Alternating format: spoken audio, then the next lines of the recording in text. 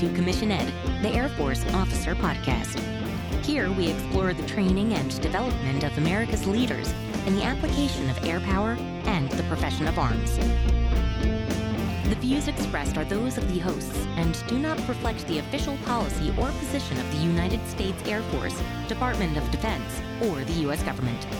The mention of companies by name is solely for the purpose of discussion and should not be implied as endorsement.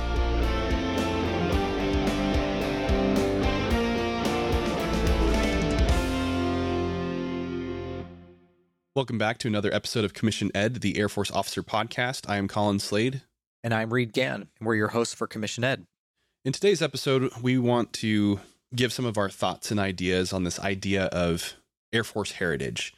The motivation behind this is that Memorial Day is coming up, and the typical approach here in America is that people will use this time to honor all members of the military, as well as memorializing those who have passed on outside of the military, their personal friends and family members, which is all great and wonderful. And we think that people should do this. But we hope here with today's episode to draw a little bit more attention to the real purpose and meaning behind not only Memorial Day, but what is our heritage, what is our tradition as members of the Air Force, as airmen, as Air Force officers. Yeah, and Colin, it's something we've done in the past with other major holidays. We tend to become really introspective and think about, well, what is the purpose of this day? And, more of those internal thoughts. And so this kind of wrote itself. It's a little bit of a stream of consciousness. Yeah. We were just kind of thinking about that idea of Memorial Day. What does it mean to us? And it's grown into this heritage concept, which is good. It's something that, we don't have an Air Force instruction. Right. It's something that is taught, but almost by accident. It's so we had a saying up on a wall at OTS that history makes you smarter, heritage makes you proud, or something like that. And the idea being that, connecting ourselves to our bigger story matters. Yeah. But at OTS, we certainly didn't have major lessons centered around that. We had a little bit of history, but it was really, airplanes, and then they were jets, and then missiles, and here we are. It was really, really top level stuff. So yeah, hopefully we'll be able to get into a little bit more. There are some resources that we can point folks to learn some more.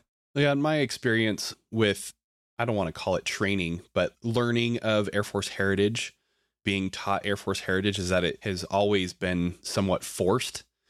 And also my experience as an instructor in the Air Force teaching ROTC, I felt that this lesson, this topic was kind of an afterthought.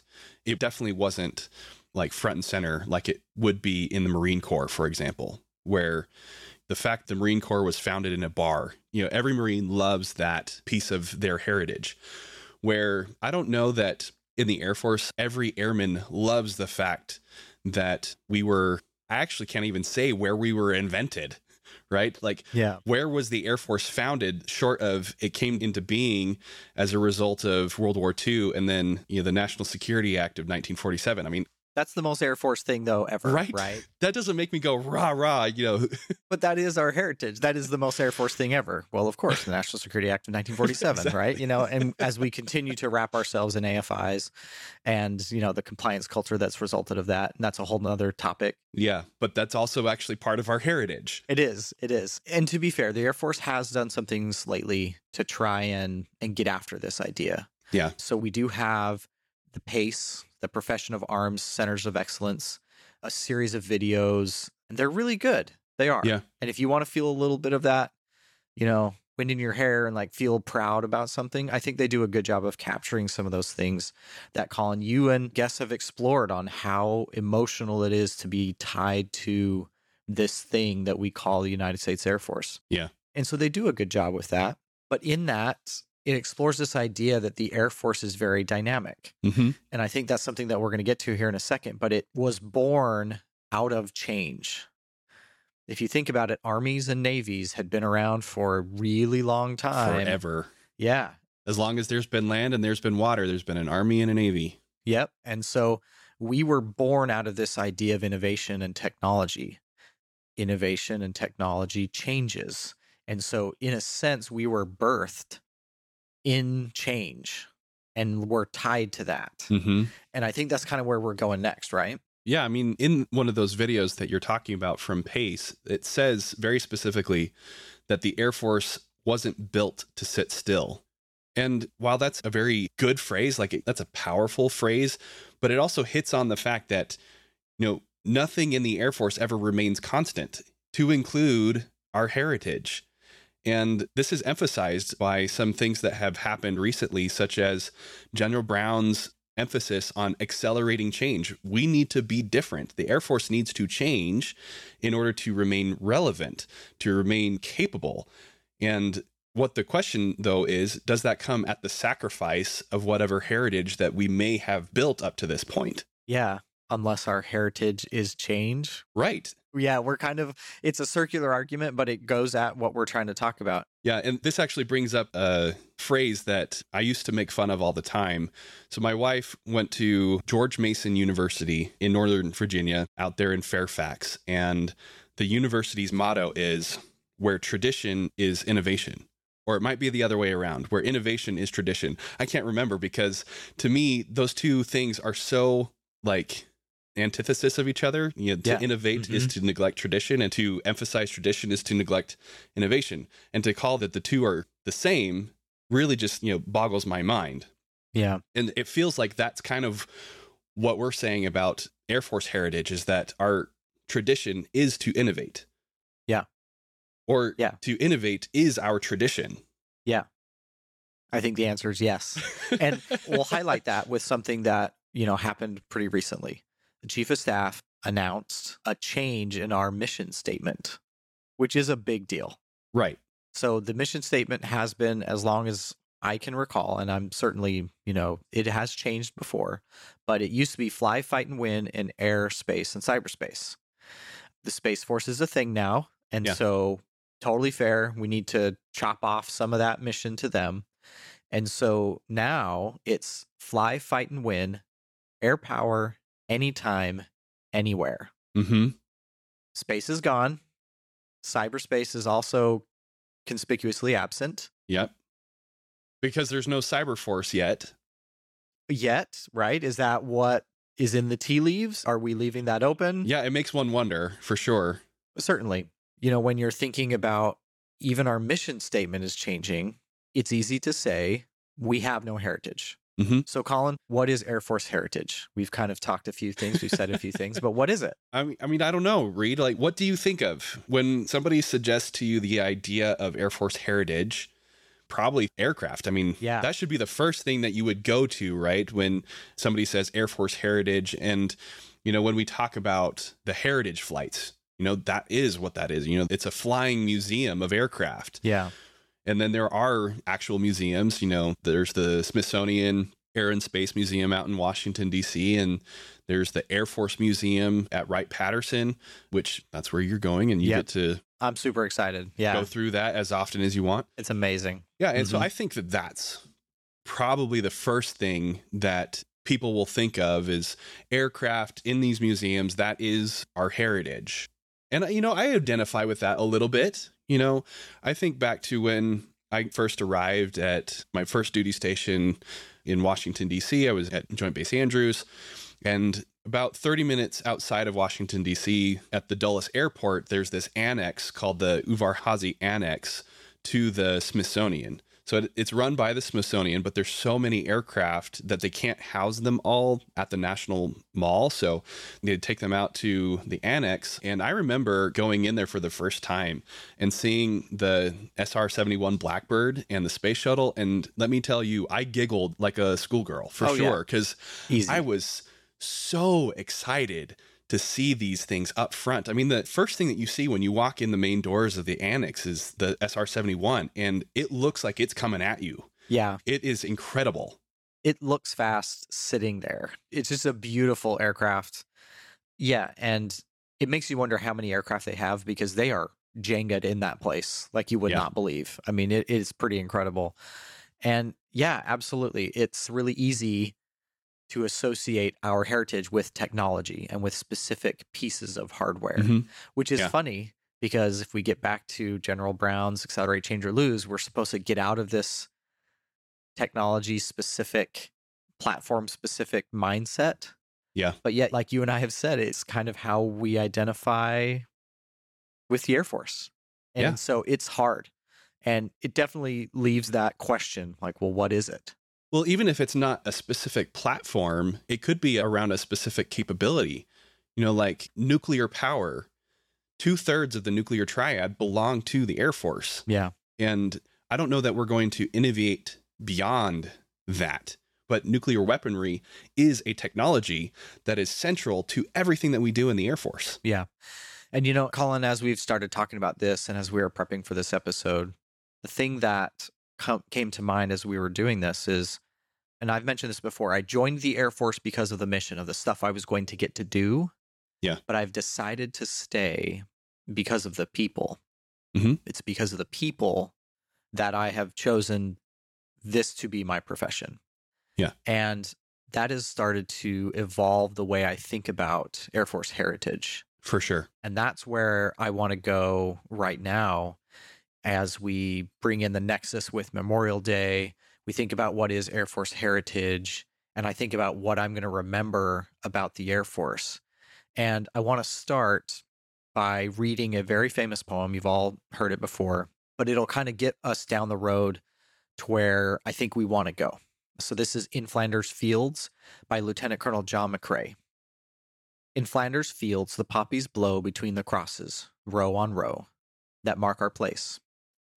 And in the sky the larks, still bravely singing, fly scarce heard amid the guns below. We are the dead.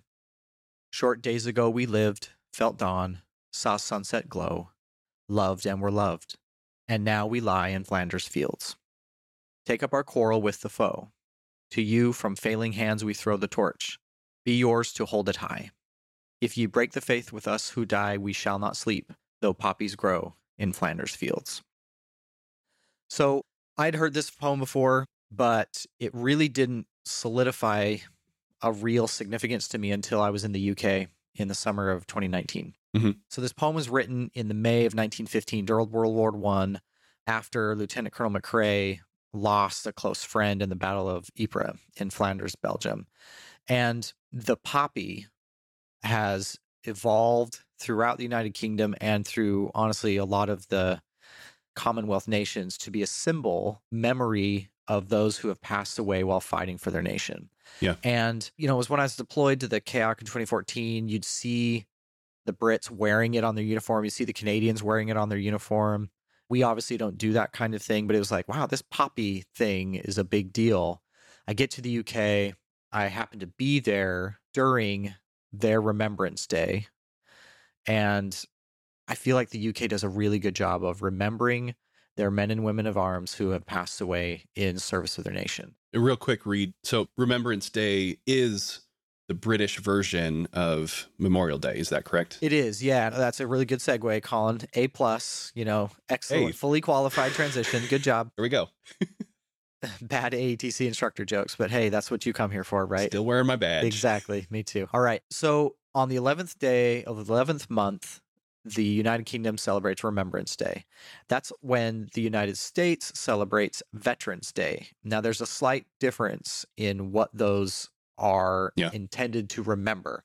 So, Colin, as you pointed out, Remembrance Day is celebrating all of those men and women who have died in service to their nation while fighting for their country, for king and country, queen and country right now, but, Yeah. But that's the function of our Memorial Day. Memorial Day in the United States is to celebrate the men and women who have passed away in service of their country. At least that's how it was originally Exactly. Yes. instituted. That's not how it necessarily functions now. Exactly. Not saying that the new way of doing things is wrong, that we shouldn't remember other people outside of the military, but that's not how it was originally created. Yes. Yes. And we have Veterans Day on the 11th day, the 11th month. Mhm. And that is to express gratitude for anyone who has ever served and worn the cloth of the nation. So Yeah. slight nuance, a little bit of a difference, but it was just very interesting to be there and to be able to participate in their ceremonies and see essentially an entire nation take a knee and have a somber moment in gratitude and remembrance. And, I'm going to sound like a crotchety old man, but, I think they do that differently than we do here. And there's good and bad to that. It has a really special tone, and it's something that I had never experienced before. And it really got me thinking about this holiday, as the holiday's coming up, and I started remembering that experience in the UK, Ely Cathedral with just poppies raining down from many stories up, just somber, really gives you something to think about. And I thought, why don't I remember the people who have died as well? Why don't I do that? And I thought about the Air Force. And then I realized, we actually do, Colin, we have some mechanisms that are all around us that help us to do this. And I don't know that enough of us think about it. And that's kind of where I want to go right now, to kind of point out some ways that as an Air Force, we have institutionalized remembering the men and women who have come before us. Yeah, for sure. I mean, before I get into that, I think, why is this the case? Why are they celebrating their Memorial Day, their Remembrance Day so differently from our Memorial Day? And, it comes down to just the way that our American society likes to celebrate.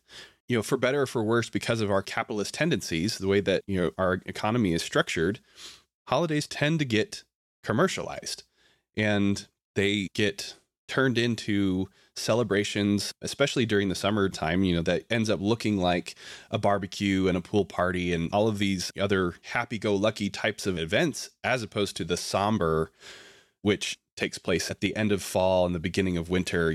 Different times and places of where these holidays are taking place are the reason why they're celebrated the way they are. Yeah. And like you said, some things are great about both. Some things fall short about both. But to get to your comment here about the way that the Air Force has institutionalized remembrance and memorializing those who have gone before, especially those who have passed, let's just start with our Air Force bases. Look at what they're named. Look at what they're titled. A great example here is Goodfellow Air Force Base. You've spent plenty of time there, right? Yeah. So just as a reminder, Goodfellow Air Force Base in San Angelo, Texas. That is where all Air Force enlisted officer intelligence airmen go to get their follow-on training. So after you receive your commission or after you graduate BMT, you will go to San Angelo, Texas, and be stationed at Goodfellow Air Force Base for 8 months, Reed? How long is the school? Yeah, officer training is about that, 6 to 8 months. And depending on the enlisted school you're going through, about the same. So everybody's got plenty of time. They're going to spend a Goodfellow. You go back for training in the future. It's definitely kind of the spiritual home of Air Force intelligence, for sure. Yeah. And, it's called Goodfellow for a reason. It's not San Angelo Air Force Base. Yeah. Though it very easily could be San Angelo. But instead, it's named after somebody for a reason. Yeah, exactly. So it's named after someone who was a local boy, born there locally, Lieutenant John J. Goodfellow Jr., who passed away in World War I flying a reconnaissance mission. So it perfectly aligns with Air Force. It aligns with intelligence. Mm-hmm. And they named it after someone who had a local connection, who gave their life in service to their nation. The main gate that you enter is the Jacobson Gate. A1C Elizabeth Jacobson passed away during Operation Iraqi Freedom. She was actually the first security forces airman to die in combat since Vietnam. Okay. And she deployed from Goodfellow. So she wasn't from the area, but that's where she was stationed, and that's where she deployed from in 2005. Then later, at the end of training, at the time, and I think they still have it, there's a major capstone exercise where they kind of put everything together and they, really put your feet to the fire and see if you've learned a thing or two. And that building is held in the Schulte. First Lieutenant Rosalind Schulte was an intelligence officer killed in Operation Enduring Freedom in 2009. And actually, my very first assignment was to the very billet that she had occupied 3 years earlier. And when I moved to Hawaii, the 613th AOC, there were still people there who knew her. Mm-hmm. It's not uncommon for civilians or even some enlisted who are like, yeah, I was here when that happened. And there's a conference room in the AOC named the Schulte. And just right there, that's one base that I've been stationed at, two if you count Hickam. But there's some of my heritage, Colin. Yeah. It's in the rooms I'm in, it's in the bases I attend.